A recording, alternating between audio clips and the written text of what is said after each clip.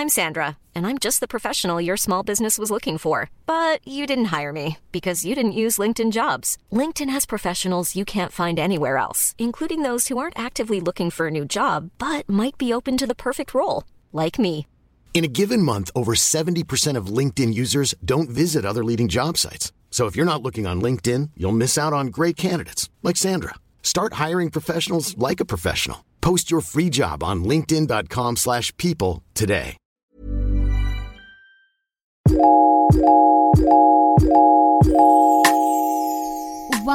Welcome to yet another episode of the Bobo and Flex Show. My name is Bobo and I am your host, and I'm with the beautiful Flex. I am your resident optimistic nihilist, reminding you every day to get your titty sucked because the apocalypse has arrived. And we've run out of time, guys. We've run out of time. How are you doing today, Flex? Everyone thought we were being over dramatic when we were anticipating the apocalypse, and look I know. I actually now. got a message. Someone sent me a DM and she was like, "Oh my god, I used to think that you're so extra, but now you were right about this apocalypse." And this is why I feel bitch. comfortable. Yeah, we are comfortable in the state of what's happening because we were preparing. We stayed prepared. We've done like preparing. Even before this podcast, Bob and I had been on the apocalypse. I know. It only made sense that we were drawn to each other to spread the good word. Honestly, oh my god, are we prophets? I can't guess believe so. we're prophets. There's something in there. There's something there, like for real. Anyway, so today we got some good feedback. Yeah, we got some good feedback from the other episode we played Reflex. So we thought we'd just answer some more questions. Reflex is a critical thinking card game that I made a year ago or something. Basically, people lack the skills to think objectively and subjectively about the same situation and topic. And I think when we apply the skill of critical thinking, which is the ability to see all sides of a concept or a thought or a question or an idea, then we just have better discussions and we're able to understand ourselves and the people we're talking to. And so last time when we played this game, we only were able to answer 3 questions in an hour, which is like, I feel like that's the minimum amount of time you should be spending, like 20 something minutes on each question to really get down to the granular of what the question is asking.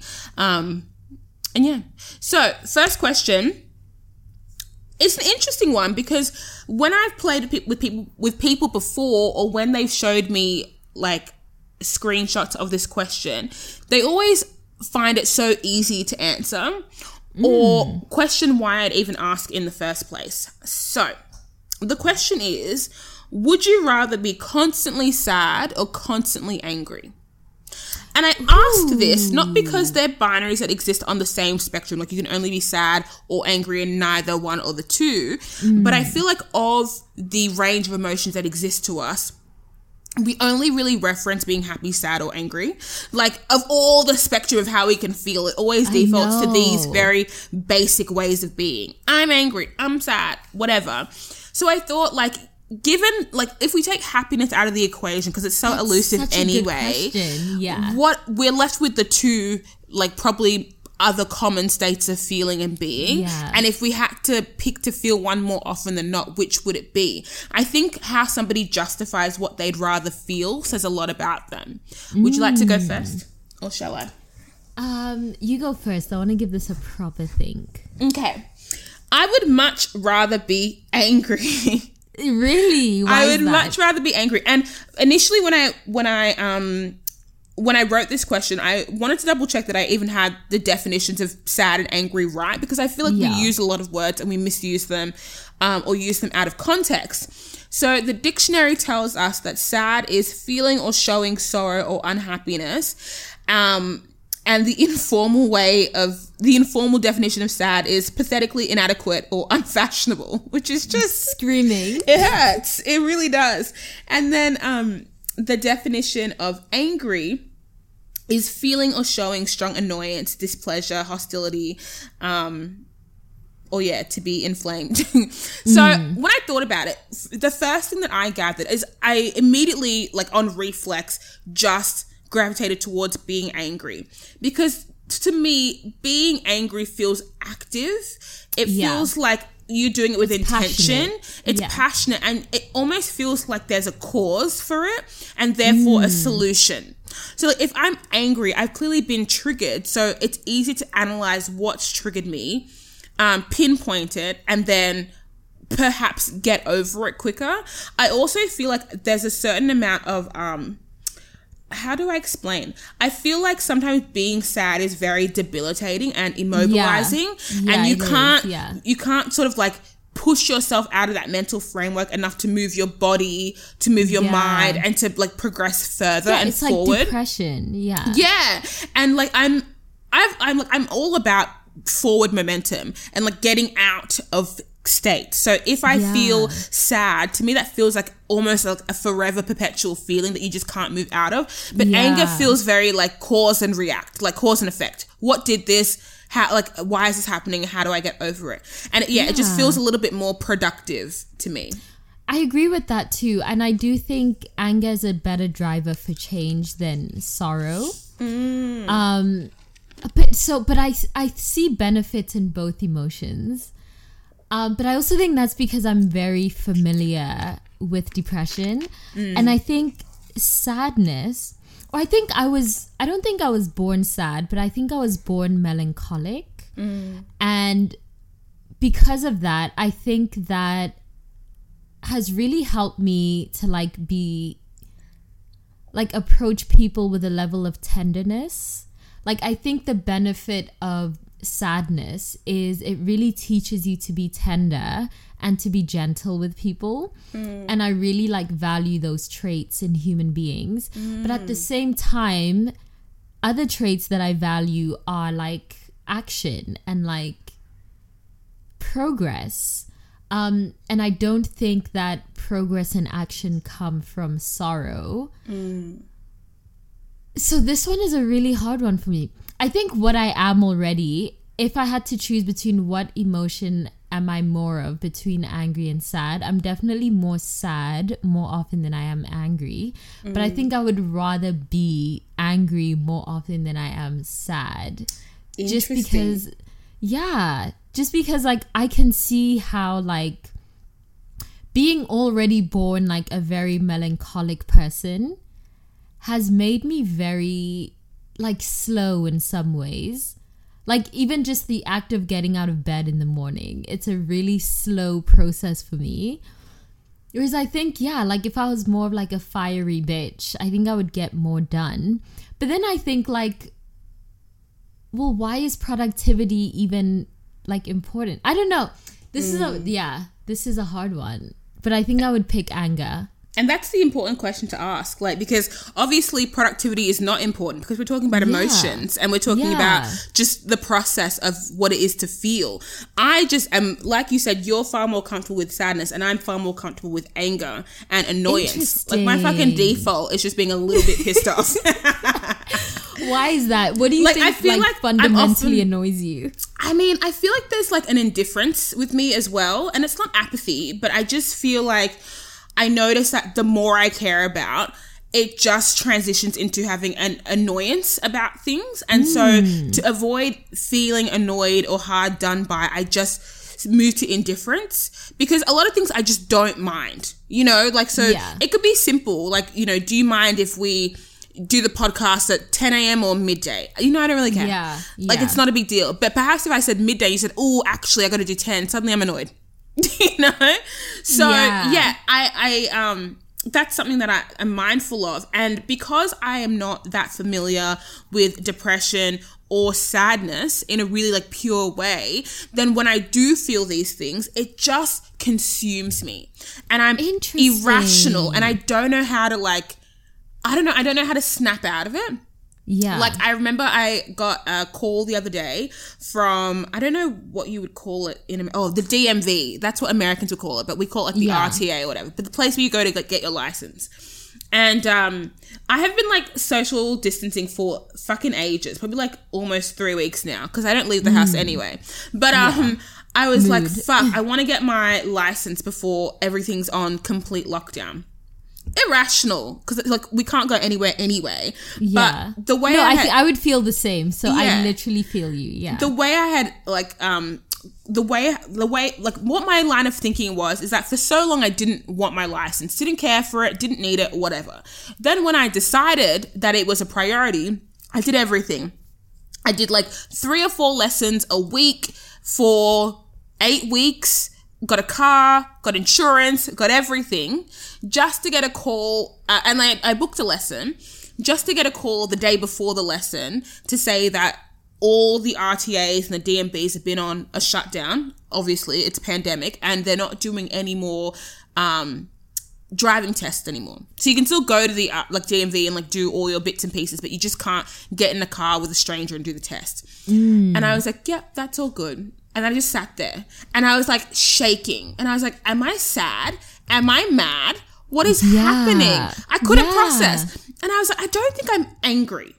I think I'm sad because I had done all these things and all I needed to do was just take this test just to tell me if I was going to pass or fail, because then I would need to know what I can do after the fact. If I failed, then I would need to learn some more. If I passed, great. But then I felt like power had been taken from me because I did all the things I needed to do and now I can't do it and it's not my fault. Anyway, so I'm like texting, I texted my mum and I was like, I think I'm sad. No, I think I'm mad. I'm definitely mad. And then she called me and I just started bawling my eyes out. I was like, no, I think I'm sad. Wow. And she was like, why are you so God. sad? And I was like, I don't know. I don't know why I feel so sad because it's like so logical why this can't happen. But That's the thing about emotion. Yeah. And I was like laughing. I'm like, but it's just so silly. And now I'm hyperventilating and I'm like, I don't want to talk anymore. It was a mess. And I was like, if I was just angry, this could be fine. I could have a little like fit. I could just like talk at myself for a bit, be like, this is so annoying and get over it. But the sadness, it was so pervasive because even though I had convinced myself after that phone call, I talked to Grace, talked to my boyfriend, convinced myself that I was just mad and not sad, that like, it was almost like a pervasive undercurrent of sadness that was just there. And that at any moment, if somebody was trying to justify why I shouldn't be sad, I was going to cry. Isn't that bizarre? So that for is me, so fascinating. It is. So for me, I'm like, I would just much rather be constantly angry because at least I know that there's an element of control there. But with sadness, imagine any other circumstance where I had to now like deal with people or I had to like be rational in this moment of sadness and I just couldn't muster it because I couldn't even control not crying. Wow. Yeah. That is honestly fascinating. Look, we live for introspection. So this is why it pains me when I get this question or people are like, oh, it's so easy. Like, what is the most common answer? Sad. And I think it look, don't shade me, but I think it always goes back to what is perceived to be the more favorable answer. Because I feel like when I ask these questions and I'm comparing one or the other, people often think they exist on a spectrum and that's why I'm comparing them, right? That like there's obviously a good and bad, a left and right, a right and wrong, and so that's why she's comparing the two. When really no, it's just like they're two emotions. Yeah. And like it just seemed like the easiest one to ask at the time. But I could say, would you rather be, jealous or anxious? Like those two aren't on a spectrum, but it's an interesting question. Well, yeah, I think also it's that sorrow is seen as virtuous because people equate sorrow with compassion, which isn't always the case. Whereas they compare anger with like some sort of like anger is always seen as this irrational emotion, whereas sorrow is seen as like a natural consequence of living in a world that is full of suffering. And when you're constantly sad, it's assumed that that's because you're like more in touch with the human condition, so it's like I can see why like the underlying connotations of sorrow are just easier to associate with virtue, whereas like the underlying connotations of anger are easier to associate with like the more like the less savory parts of humanity. It's really interesting. You're right, because when you think about sadness, it's like, oh, the world It's did that soft. to you, you know? Yeah. Like, it is hard to be. And when you think about angry, like, fuck, get it together. Like, Yeah. clearly you've got a problem with the world and the rest of us are just dealing with it, but you can't deal. I love so that question so much. Because, again, you know, after you do after you, I guess, like, inspect the question a little bit more and inspect why somebody has chosen to answer the way it does, it reveals so much about the person. It really and does. generally, the baseline from what I'm understanding is how each of those emotions are perceived by other people. So, like, I don't want to be that angry person who's always got a problem and is always mad. Like, no, we hate that person. And it's like, well, generally, if you're going to be someone who's constantly angry, there's shit to be angry about. Like, there's shit to be sad about. So, but like that's both emotions are equally irrational and rational. Like, and it's interesting because that's generally the justification as to why people don't want to be angry, because also like the impact of being seen as an angry person is much more damaging than the impact of being seen as a sad person, and that society makes a lot of I guess justifications for why sadness is better or understood, and anger always seems not what's the word I'm looking for? Anger always seems misplaced. Like, oh, you're meant to be feeling something else, but you're not in touch enough with your emotions to feel anything but this surface one that's really easy. They always say, you know, like anger is hard, but like vulnerability, anger is easy, but vulnerability is hard. Yeah. It's like, bitch, they both hard. I also think that there's an agenda. Oh, Yeah, so here's my theory. I think that society would rather favor sorrow over anger because society, and by society I'm talking about cis hetero capitalist patriarchy, society would rather keep you immobile than to keep you angry and passionate. And that's why it's easier to frame anger as chaotic and sorrow as peaceful.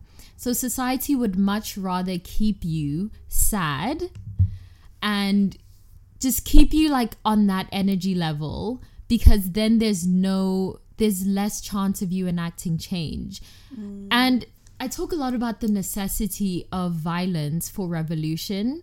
I also talk a lot about how society is always telling us to always choose peace, when really, like, when people tell you to choose peace, what they mean is you must choose order, because there's no such thing as peace without justice.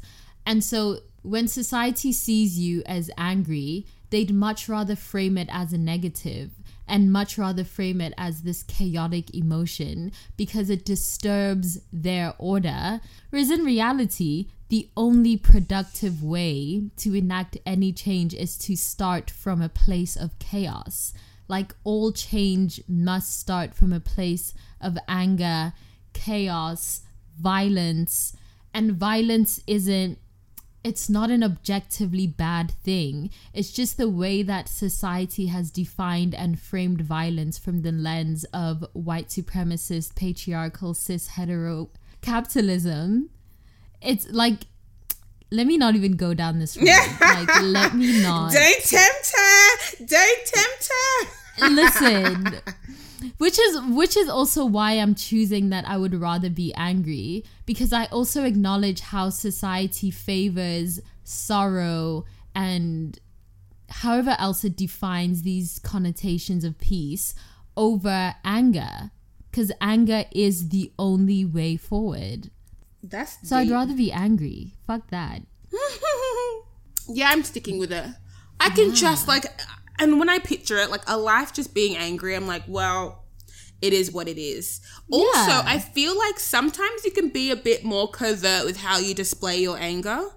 And I know that from just being me and how people would perceive me, people who don't know me very well, or people who would just like, this happened, I don't know if I told you, like very early on in like my career, people would ask or write articles about me and say like, she's like an optimistic, positivity, self-love, queen, blah, blah, blah, which is like very flattering.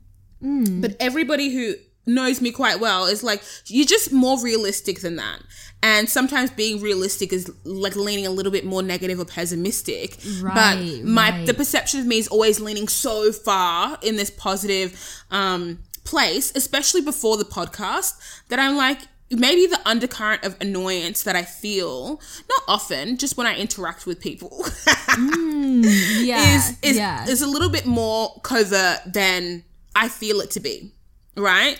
So I remember I was speaking to my manager or like managers, and we were talking about the game because we were at an event where we had a huge Reflex pop up, and we were talking about people being inherently bad or inherently good. And I say that I think, in addition to feeling like people are more often inherently bad, not of their own volition, but just like nature, you know, I also feel like I have a skepticism towards people because I'm interpreting a lot of behavior as a bit more personal than it needs to be. Yeah. So like even phrasing, when somebody says to me, like, let's say I've been making these shirts for my store, and when somebody says to me, you need to make a Lizzo shirt, I'm like, I don't need to do anything. Like that's what I think, right? But that's not what they meant. They're just give me like a friendly suggestion, like, you know, but like the phrasing is like it's hitting me in some kind of way, you know? Yeah. So I feel like there is always an undercurrent of annoyance, but yeah, it's definitely more covert. Whereas I think sadness, it's, as I said before, it's pervasive, and you can't put boundaries on how your sadness is expressed. Like if you're sad, I don't think you can hide it on your face very well. Yeah, I don't think you can hide it in like your perception of your environment, the future. I think it'll out you before you out it. Facts. Whereas with anger, I feel like it can be real shady shit before. I feel like pettiness is rooted in anger as well. Oh, absolutely. And it's so normalized that you're like, oh, petty is funny. Petty is not angry. That you can get away with it sooner than you can get away with being sad, because you know you post one too many depressive memes, somebody's about to check on you and be like, hey, I noticed that lately your suicide memes. Yeah, no, literally that's so real. Look, it's all here. It's so interesting. What should I do? What should we do next? Let's do another one. Oh, let's do another quite cliche one that people always answer too quickly. All right. I want to do the cliches first because I feel like the deep question should be saved for people who actually own the game. Yeah. So, this one. Would you rather hurt or be hurt? Now, let me tell you, every fucking person says I'd rather be hurt. And it shits me. It shits me. Yeah. Because in what world are we willingly taking on pain and discomfort for the greater good? Yeah. There is nowhere. And I feel like, the reason why I asked this question is because initially when this is in the second game of Reflex, and people were asking, or with the feedback from the first game is that a lot of the questions were like a bit too introspective for somebody who's never dabbled in introspection before, at least not consciously.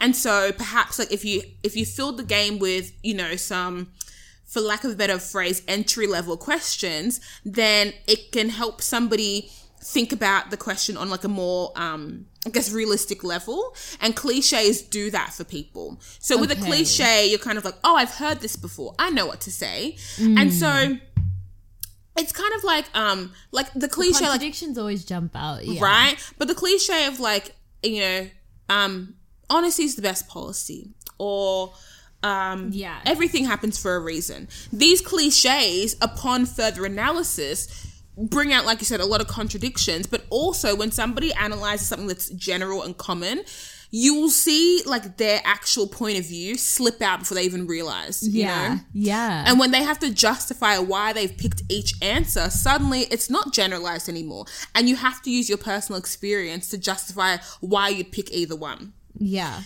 So, yeah, it's not everyday introspection for the common person. But anyway, so when I was like, okay, well, let me think about some cliches that will kind of like ease people in. And this one was an interesting one because I feel like, as imagined, and every time I ask this question on my story or in person, people always say, I would much rather be hurt because I don't think that people around me have, the backbone that I have to be resilient. Or I could never forgive myself if I knew that I was constantly inflicting pain onto that's people. That's a common answer. I couldn't live with myself. Or, I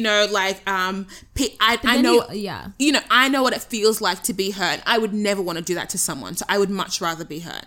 Oh. And then we go further. And the contradictions start to jump out. They're forward rolling, leaping. I think about this often. I've actually asked people on my story where I'm like, I once asked people, do you consider yourself a good person? And then I asked people, so why haven't you dismantled capitalism? Like, why do you still own an iPhone? Why haven't...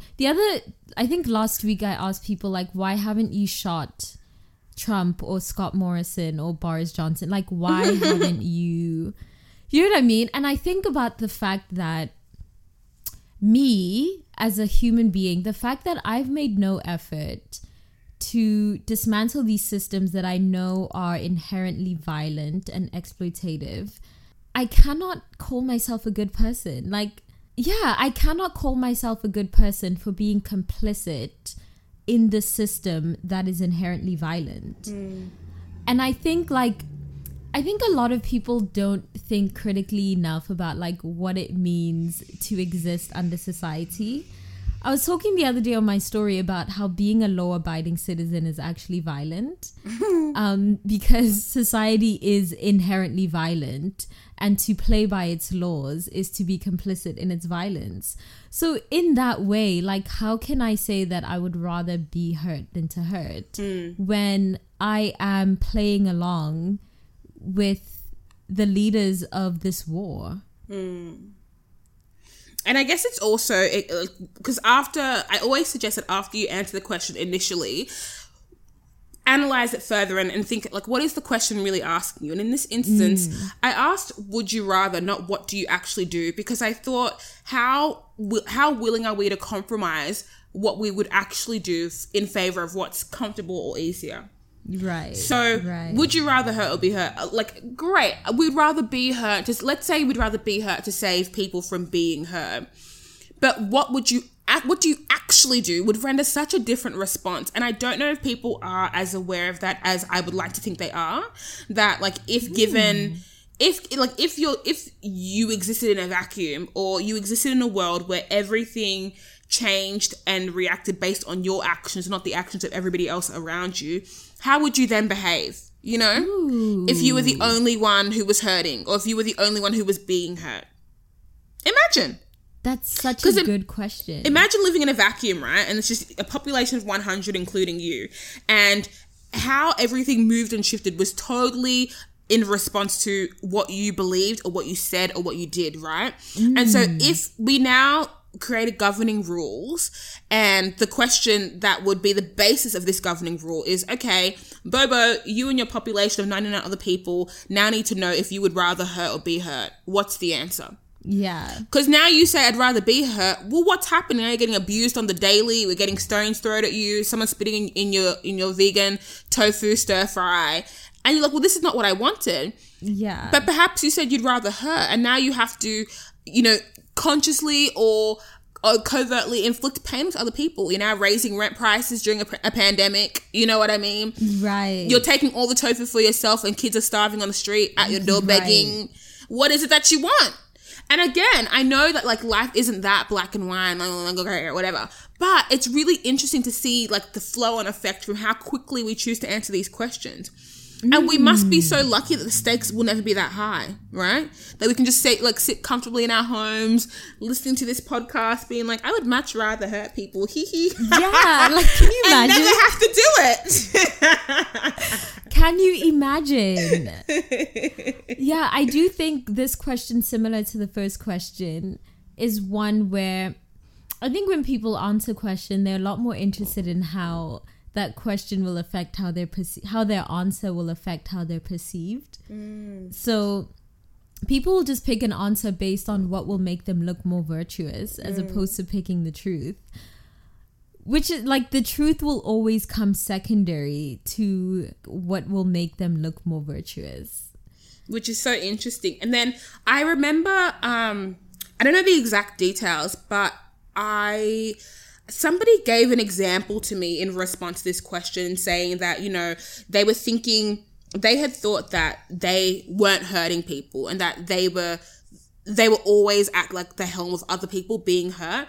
But they said, you know, I was thinking about it on a minor scale. And what about the ways I hurt people indirectly by just not having a great attitude? You know, maybe I was like rude to the bus driver, or maybe I, you know, cut in line accidentally, or, you know, these things that like aren't painful, but they're just a little bit shady.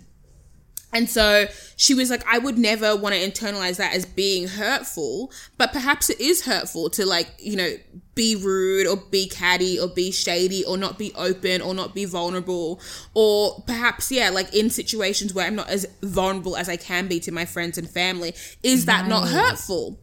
And I said, come on, introspection. I love and then, that. So I posted that onto my story and with a poll that just said, is this behavior hurtful or not hurtful, right?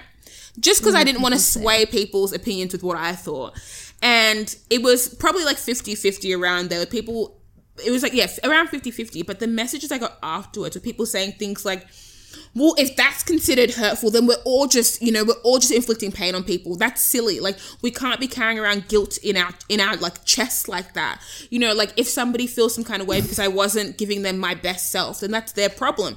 I don't have to show up for everyone.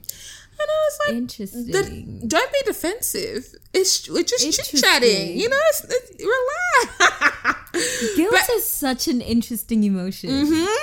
Because it's jumping. Suddenly you feel accountable, or like in anticipation of being accountable for all that kind of like indirect hurt we cause.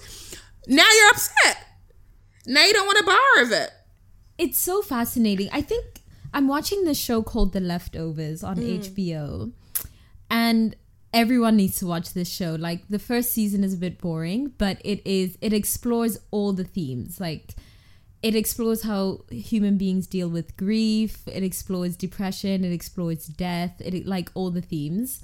Something that it explores in a really interesting way is that feeling of guilt. And I think, which goes back to the question you asked, I think people do terrible shit to each other all the time, and the only consolation that we ever have is that we didn't cause that terrible shit. But even that is a delusion. Like, that's not real at all.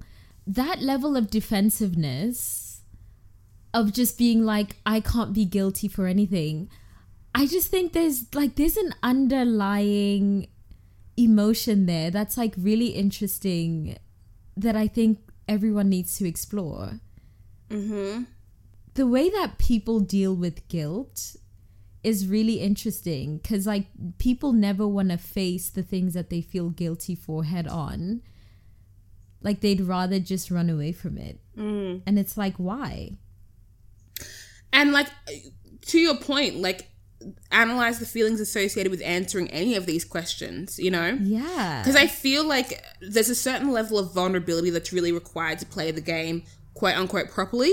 And that if you are hyper aware of what the person you're playing with is going to feel or say about your responses, then that's going to cloud how well or deeply you can be introspective and also critically think. I'm not afraid of like what Bobo thinks about me, or what this greater community thinks. Like, I feel like it's quite freeing to be as honest as possible in that time, knowing that my answer will change eventually as I grow and like learn different skills of how to like clarify. But if I couldn't tell you my personal experience with either sadness or anger, then how would I justify to myself which answer I really like prefer? If you're just sitting here being like, I'd rather hurt people, like, period, I want to get stabbed, like, that's not what the question's asking. And I also find that when it comes to answering these questions, people always think either aspirationally or in an alternate universe. So like, I don't want to hurt people because like if it came to like stabbing someone because they were like robbing my house, I'd feel so bad if I killed them because what if they had... No, like that's not what we're asking. In your lifestyle of the experiences you've had and will perceive yourself to have in future, what would you rather? And it wasn't until a few months ago when I asked this question on Instagram, and like the amount of like personal DMs that were coming in of people who were saying like, you know, who were trying to like explain to me that the reason why that they would rather be her is that they'd already had such a familiarity with it. The same way I said I'd rather be angry, you said you'd rather be sad, whatever. Like they'd had such a life full of pain and suffering and hurt that it's just. Ryan Reynolds here from Mint Mobile. With the price of just about everything going up during inflation, we thought we'd bring our prices down. So to help us, we brought in a reverse auctioneer, which is apparently a thing.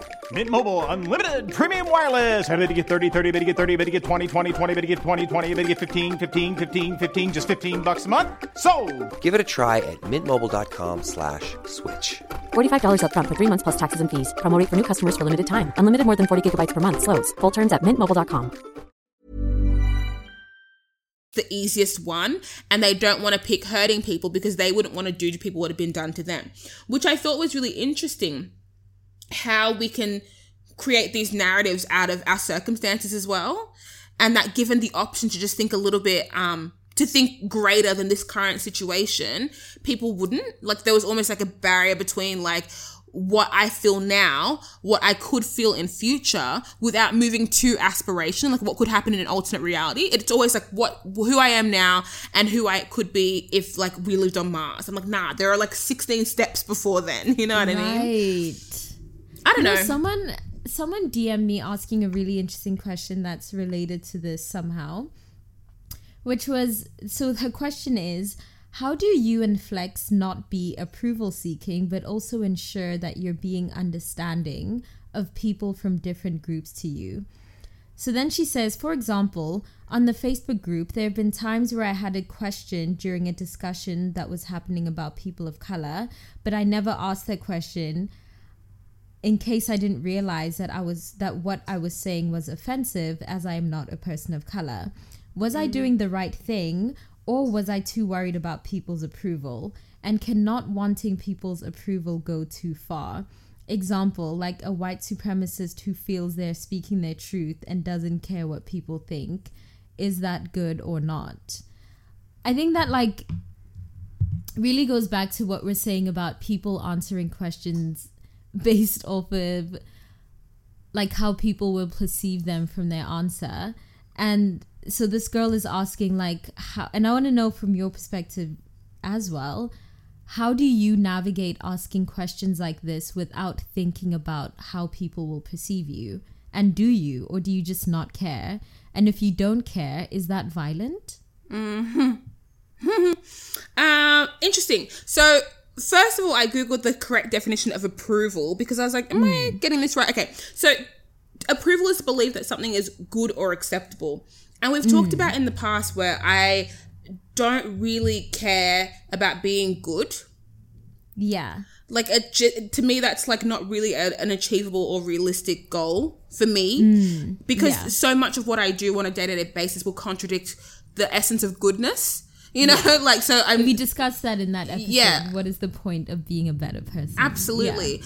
And, you know, when it comes to being acceptable, it's almost understanding that, you know, how you're perceived is out of your control almost. And so if you want people to be more forgiving of you being ignorant in a lot of instances, you need to have shown them proof or, I guess, prior evidence of you like stepping up. So like I think in the context of me and you, Bobo, is people, I feel like people give us more leeway because we've shown in heaps of episodes what we think, how we think, our thought process, what's influenced that thought process, and what our relationship is to learning. Right. And so if there's a time when we're being ignorant or where we haven't considered a possibility, that I feel like people are a bit more forgiving because we've shown a level of like intellect or curiosity in the past. But I feel like when you're coming through as like a random person in a random circumstance and asking people to grant you favor, it's really not realistic because that's not what people do. They're going to assume the worst because it's probably been their experience. It's probably been their experience previously, right? And so if you want people to give you the benefit of the doubt, you need to show them in other ways that you mean well. Right. I agree with that. And so it's also, picking your group. Like, I think, like, our Facebook group is a really interesting case study because, you know, even though this podcast is the connecting, like, the tether between everybody in that group, it's clear that a lot of people don't listen to the podcast, number one. Right. It's clear that a lot of people don't have a great understanding of, like, complex topics like sexuality and gender identity and race. You know, like, that's also very clear as well. And it's clear that there is a natural friction because there's a presumption that people would have that kind of understanding and they don't. So I think the friction comes from the fact that if you're in this group, it probably means that you listen to the episodes, and that if you're asking a basic question about race or feminism, we've probably discussed it. Therefore, in theory, you should know. So often the friction comes from the fact that why are you asking these questions if you should know, because the basis of you being here is that you listen to this podcast. Which isn't true at all. No, which is not true. And I think that's like the hesitance, and that's why people just being naturally curious isn't taken very well, because recording this podcast is so you don't have to be that, like, kooky, inquisitive person. You don't have to be the dumb bitch, because we've done it for you. We're saying that, like, so, like, when we talk about race, we're saying to avoid you being that person who's like, wait, but I don't know, and wanting favor from minority groups, we're just going to tell you. Yeah. So you don't have to do that. And don't get that twisted with, oh, I'm just going to DM Bobo and Flex and ask some questions. Nah, like, we've spoken about so many things at length so many times. You know, like, it's clear what we think about people saying the N-word and how our perspectives differ. It's clear what we think about people wearing braids. It's clear what we think about, like, feminism and modern feminism. It's clear what we think about dating, heterosexual dating. Right. Like, we've spoken about it. So, in terms of, like, acceptability, it requires context. And I think it might be a little bit naive to assume that people should presume that you have their best interest at heart when being curious. Because when does curiosity turn into a spectacle? And who is that for? Like, somebody's at the other end of your curiosity having to be a spectacle for the benefit of you to do some quick learning that most of the time people just don't really see the value in that.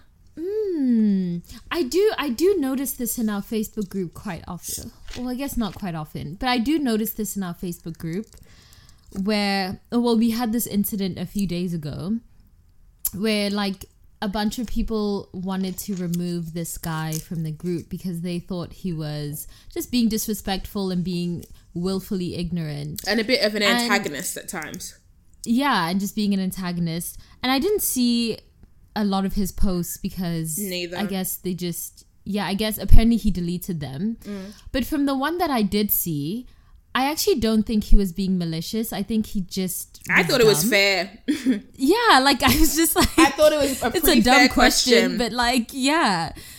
I was just... And Should we provide context for the post? I think providing context might help.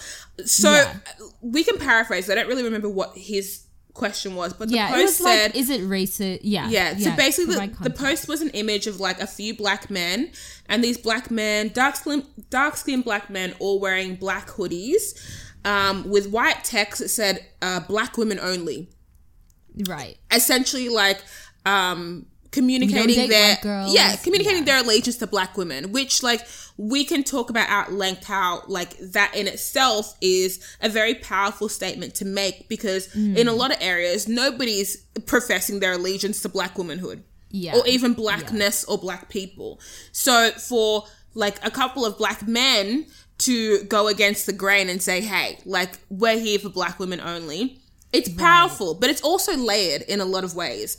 And so I think the person who, like, shared this picture said, you know, what do you think about it? If this shirt or if this jumper had said white women only, how would you perceive it? Not what does it mean, but how would you perceive it? would you be offended? Whatever. But then at the end, they said something like, you know, I'm interested to know how people who aren't in the LGBT community feel about it, which I thought was very confusing because it's not about like gender or sexuality. Yeah. It's about race. But that was the question.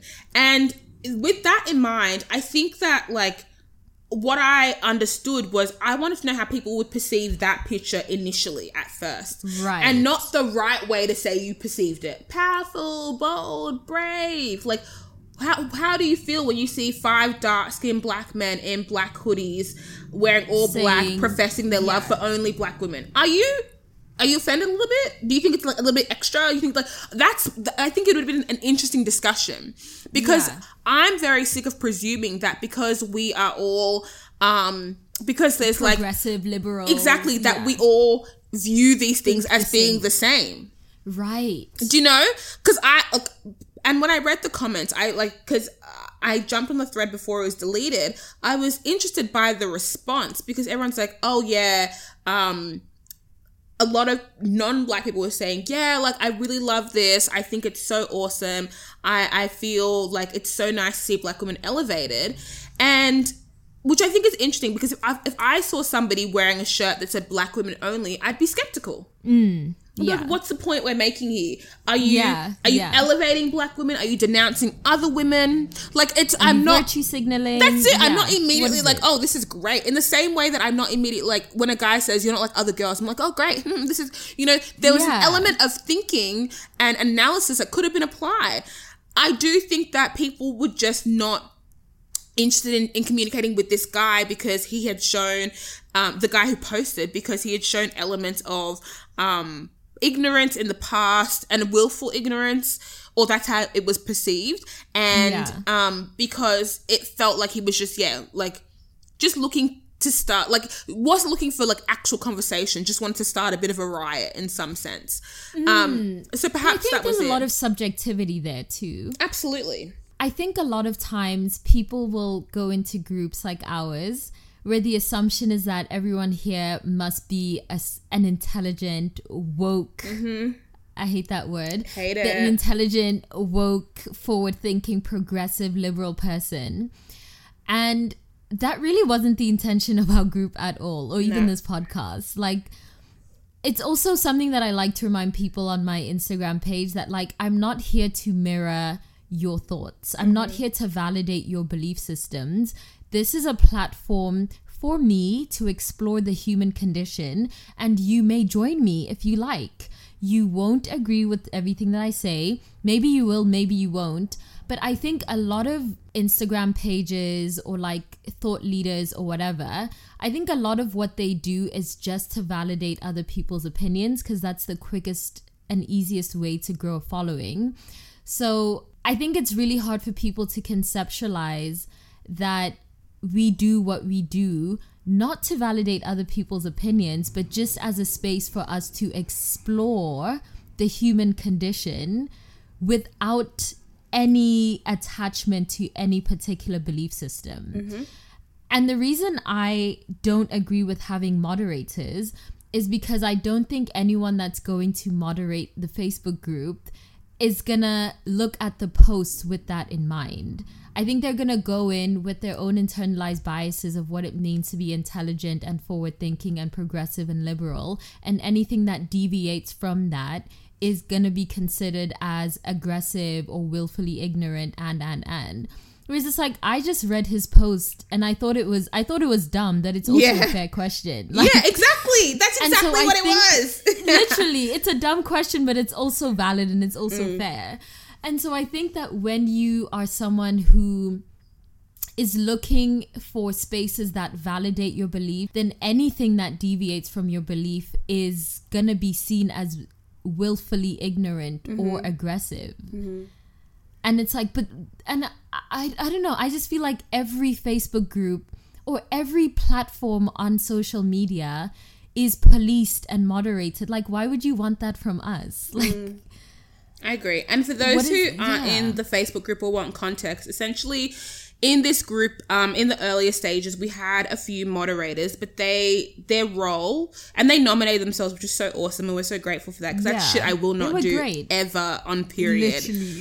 But their role was to accept members into the group and kind of veto people who would apply, I guess. It's not, you just, you know, whatever. And then later on in that role, we were getting feedback that a lot of people want to ask questions and post to the group, but they wanted a sense of anonymity. They were scared of, you know, being outed or having people recognize their post or knowing about their relationship dilemmas. And so we had a short time period where moderators, you could message a moderator and they would post anonymously for you. Soon after, we just dismantled that because of all the reasons Bobo said before. The whole anonymity thing, if we have to get up here and share all of this with our chest and be at the helm of your critique every fucking week, then I'm going to share that with you. Like, you two get to do the same thing.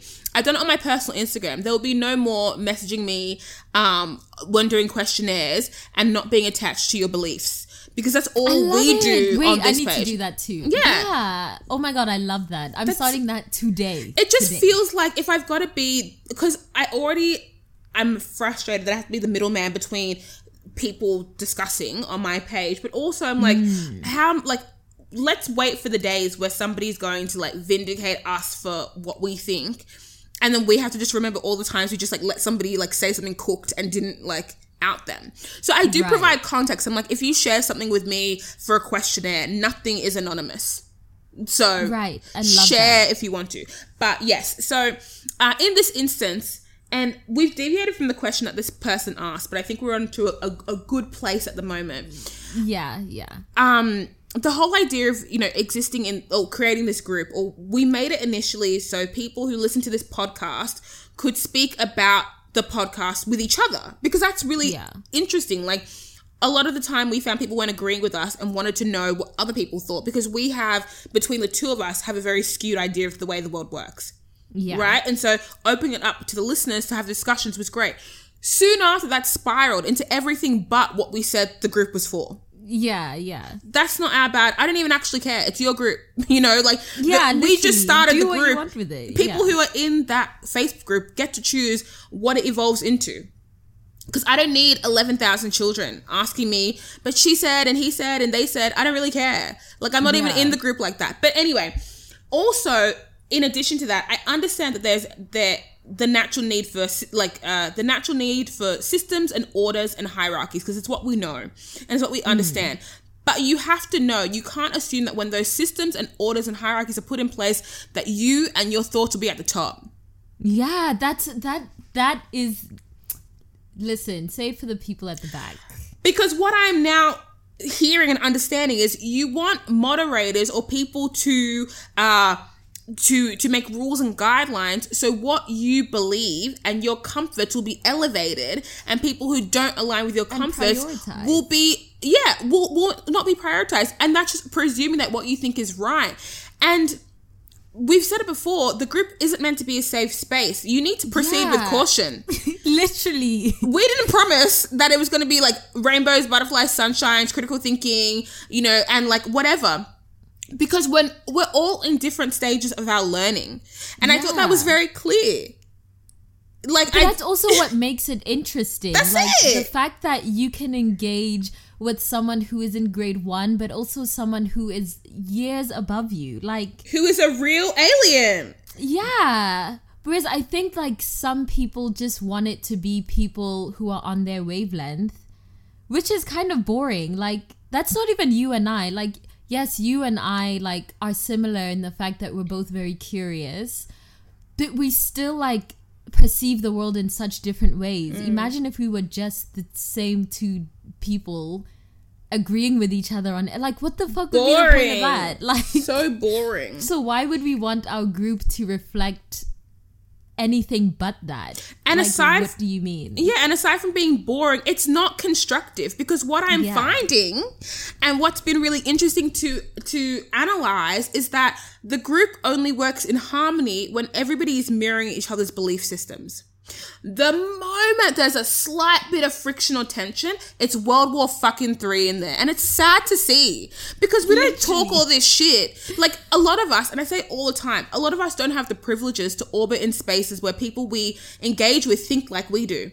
And we are having these discussions, so we have the skill to talk to that person who willfully uses the N-word and say, hey, babes, like, this is why that's offensive. This is why you probably shouldn't, but do what you want.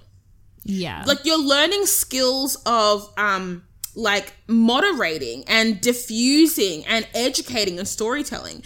You're not creating a different new world order. Like, get off your fucking high horses. Like, and I think... And also, it'd be one thing if it was one person who couldn't agree on how to figure out with another person. But if there's 50 of you who can't figure out between the 50 of you how to deal with this one person in an effective way. Fam. You know, like 50 of your brains can't say, hey, like clearly this person might be taking the piss. Clearly they're just here to antagonize. Clearly they just don't want to learn maybe. And that's okay. That's uncomfortable for me to see. I'm just going to ignore it, or I'm going to call them out. I'm going to call them in. I'm going to do something. But what happens is that you meet their ignorance with a certain amount of... It's not even meeting ignorance with ignorance, but it's meeting ignorance with an expectation of better. That's not what ignorant people do. Ignorant people don't know better. That's the point. That's why their ignorance got them here. And so I'm not saying to be the bigger person, but also like having expectations of grandeur from someone who's shown you anything but seems dumb. Yeah. Like, what did you want from that? Like, yeah, it's really interesting. I think even for me, I don't expect my point of view to be elevated in the group. So why would anyone else expect theirs? Like, I've definitely seen comments. I think we both have, like, comments of people in our own group talking shit about us. Roasting us. We still didn't delete them. Roasting. Like, I have been roasted in my own group. I still didn't delete them because, bitch, that's your freedom of speech. That's valid. That's your opinion. That has nothing to do with... Why must I be so mad that I must remove you from the group just because you don't agree with me? And that's, so it's like, even, that's like, the big question as well. Yeah. If the two of us, if our beliefs, and we are the creators of this group, and our beliefs aren't elevated in this group, why would anyone else's? Like, there's no hierarchy of belief or thought here. And that's like, this is this is why we talk about critical thinking. I don't like seeing people get roasted in the group. Especially at times when I want to just come in and diffuse that shit because I think it's uncalled for. But you know what? I don't. Because I said at the start of I think the other episode we did, you can still care and mind your business. Facts. I'm not a caretaker. I'm not even half of your friends. I don't know you. So the fact that I'm getting at being like, can you sort this out? Leave me alone. Imagine. How am I gonna have my common beautiful day painting, drawing, living, and then you're gonna drag me into some bullshit that you could sort amongst yourselves? Honestly. And then I also feel, like Bobo said before, there have been so many times when you roast us in this fucking group, up and down and left and right. Do those posts get deleted? No. None. Do you get silence? We cry? No. Did we cry? Absolutely not. Did we even call it out on the podcast? No. No. Because we understand that this is that, as we said, it's a space for you to discuss. Discuss freely. Literally, like, and if someone says some shit about you that you don't like in the ways that they've said about me, either roast them, come for them, argue with them, block them, like, do what you need to do. If you need to show up to their door and fight that, go do that, fam. Like, it's a freedom. I was honestly really surprised that anyone would ask for moderators. Like, that was really shocking to me. Like, to me, that's my worst nightmare. And I think asking for moderators in any other group makes sense, but this group like, just said, say it with your chest. This is the group. Like, you proceed with caution. Like, it's at your own. You speak at your own. But also another thing is, like, there's only really disharmony. It's not very often that there's disharmony in the group. Like, most of the time, like, anyone who would even find our podcast to begin with has to be interested in a level of, like, thinking and discussion that most of society isn't. So to even end up in the group, you are most likely someone who's probably on the same wavelength as everyone else on some level. So it's very rare that we get a troll like the one that we did. I don't really feel like he was a troll. But it's very rare that we would get a troll, because how would those niggas even find us? Like, we're not famous. Like, it's not, you know what I mean? Mm-hmm. So it's an interesting one. And then also, like, I think similar to what Bobo was saying about the need or the lack of need for a moderator in the group. The way I see it is, like, conflict resolution is a skill. Yeah. And it seems to me that, and I find it in my personal life as well, I think I'm really good at resolving conflict until it's a conflict that hits a spot that I wasn't ready for it to hit. And then I regress. I'm suddenly, like, looking for other people to govern. I'm looking for people to rationalize why that person I'm fighting with is wrong and I'm right and all of these things. There are, and even if, and like, even separate to general steps of conflict resolution, I feel like in this instance, and in a lot of instances in the group, there are so many steps that aren't taken before somebody wants to call in, like, the cops, being us. Right. You know, like, why, like, aside from the fact that you're asking two women to do the work for you, two black women to do this work for you, like, there are so many ways where I feel like there are 5 steps you could take before you want to call the cops and be like, hey, sort this shit out. Number 1. Yeah. Number 2, I said what I needed to say. The group exists to talk about shit that's in the podcast. And if you want to engage with anything but that, that's on you. Like, I don't see why I got to step in when you made a decision and you didn't like the outcome. Do you know what I mean? That's like, yeah. If we're saying the group exists to talk about the podcast, and then somebody posts something that's not about the podcast, and then you engage with it, and suddenly now it's like, well, where's Flex? Why isn't she answering? Where's Bobo? Probably getting dicked down by her boyfriend. Mind your business. Sort it out. Sort it out. I also think, like, people, and here's the thing about, like, our over-reliance on authority, is that I think people think that the communities they exist in are a function of its leaders as opposed to of the individuals inside the community. Say it! So, a lot of people think that this group is a function of you and I, when really it's a function of the individuals in it. Period. And the way that the algorithm works on Facebook is that it will elevate what most people are engaging with. So when someone complains that, like, too much of this group is about love and relationships, well, that's because the majority of the people in the group are talking and engaging with content that is about love and relationships. And that will not change until someone does something other than that. And that's also just the way that society works. Like, if there's something in society that you don't like, it is most likely not a function of the president. It is a function of the decision or lack of decision that the country has, like, the country's individuals have made. Like, we all have so much more power than we think to enact change, even on a level as small as a face. Like, if you want to talk about philosophy in the Facebook group, I would love that. Like, let's talk about, and people have posted about suicide, people post about death, people post about ethics, and people engage. But it's just like, you have to this group literally is just a result of what everyone in it is posting and nothing else. And it's just not our business to police that, because we're not cops. Like, we don't believe in that type of policing. And also, realistically, like, I struggle with the idea of moderators is because the reason why I struggle is because I don't want to elect them, because already, like, the people who are going to put their hands up, obviously within them, they're going to have similar agendas. It's going to be the people who are already the most vocal in the Facebook group. And that doesn't mean just because you're the most vocal that you understand what a group of 11,000 needs.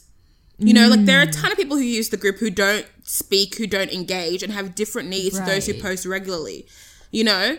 Number 2, I also feel as though, like, how do you create a system of moderating that is quote unquote fair? You don't. It's because impossible. What's going to happen is, you know, probably one of 4 things. It's going to be moderators that are all people of color, and then the white people in the group feel like they're being, like, sidestepped. It's going to be all white moderators, and people who are people of color will feel like they're not being seen and sidestepped. it's going to be people who are all hetero and aren't going to be able to speak confidently or at length for people in the LGBT community. It's going to be people who have quite regressive views. Some people who are conservative or perhaps too progressive. Like, the silencing will happen in so many different ways. And then what's going to happen is you're going to come calling Bobo and I and be like, hey, there are moderators, but we don't like them because she did this and he did that and they did this and blah, blah, blah. And then again, same problem. Yeah. And so the reason why I say sort it out amongst yourselves is that I understand there is no one size fits all or one perspective that's going to be able to govern everything that happens in the group. Right. So if you can self-govern and say, this person pissed me off, I'm going to ignore them, call them out, like, report their post. Like, these are all functions that exist. If a post gets reported, I'll look at it. Maybe I'll delete it. Yeah. Well, that's fine. what I like. People do report posts, and if there's like 10 people reporting a post and I can clearly see it's like a troll or like just, like something that doesn't need to be in the post, I remove the person and then we move on. Like, easy. You know, it's so that's simple. We say there's no moderators because it's like the interpersonal things, not my business. But if it's something that's like, you know, offensively harmful, like, why would I keep that shit up? Yeah. But usually, and more often than not, it's a difference in perspective. Not my business. I don't care. Yeah. And again, like I said it before, if this group, and Bobo said it as well, if this group is made and it serves to, like, this group is made and its function is to serve you. If it doesn't, then let's just delete it. I don't see what the problem is. Yeah. Because if all I'm hearing is every second week this huge thing about how Bobo and I are negligent for leaving this group without moderators and it's so dangerous, let's just fucking delete the group. It's chill, right? It's just, honestly. And I don't want to make you, adults. I don't want to make you think there's only two options, like keep the group or delete it. But like, these are the options that we are presenting. You want us to be leaders, we are leading. And we said, in that moment of leadership, self-regulate, or let's just delete the group. Facts. Let's just have a good time. And as Bobo said, the group has sprouted into what it is because all of you are in it. Literally, like, we're not steering it in we don't have an agenda. There's like, no captain. Bobo and I jumped off that ship. We'd be on the life raft just like coasting next to you, just seeing what's going on. Literally. We watched the back of the ship burn. We saw it. We watched the front of the ship burn. I think people think we're like the captains of the ship when really we're also just members. Like, I'm in the group to discuss. Like, I'm not in there to like I'm in there for conversation. Like, I'm not above any of you. That's another thing. Like, we're just as dumb and flawed as everyone in the group. Like, no one is better than anyone in this world. Like, do not look up to anyone. And I do think that we just live in this world where, like, we're just surrounded by influencers and celebrities, and they uphold themselves as like purveyors of truth. And I think we've made it quite clear that we are not that. Like, this is just a platform of exploration. Like, nothing here is objective fact. Nothing here is objective truth. Relax. And also, like, this is I was thinking the other hierarchy. day, like, of all the times that we've been like called in to mediate, and how I disagree with the person who wants me to like step in. So let's say like person A is called us to step in about conversation with person B, hoping that I agree with person A, but in really I disagree. So I'm like, well, I don't know if let me leave it. That's literally it. But that will, because for me, I struggle to see anything as objectively true. And I think like that's not the case for a lot of people. So if you were to call me in to mediate, I would be like, well, convince me why you're right and why the other person is wrong. And now you're gonna fight with me. So like, now all three of us are fighting. So I don't want to fight. And again, like, we're speaking as though this is like the whole group, when really like it's 50 people, maybe 100 people out of 11,000 who want moderators. Honestly, so if we're going to go by majority rules, then there's no moderators. Yeah. If someone can properly convince us both why it is of the benefit of the group and the members in it to I would have love to moderating, know, then like yeah. let's do it, and then we can like discuss on the potty. Yeah. I also need to know, like, if we get moderators, then how is this group any different from all the millions of groups on Facebook? And like, if you want to be moderated, why in this group when that's like what every other group does? Like, I don't. Yeah. So please let us know. I'm open. That's it. Let us know. Thank you for listening, you guys. This was a fun episode. Follow us on Facebook. Join our group. Join us on Twitter. We're on Instagram. We're on YouTube. We're on all the things. And we'll catch you in the next episode. Bye. Bye.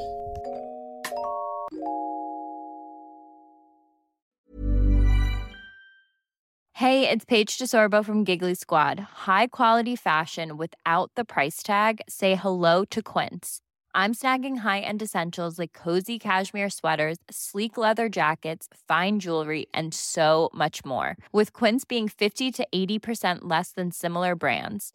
And they partner with factories that prioritize safe, ethical, and responsible manufacturing. I love that. Luxury quality within reach. Go to quince.com/style to get free shipping and 365-day returns on your next order. Quince.com/style.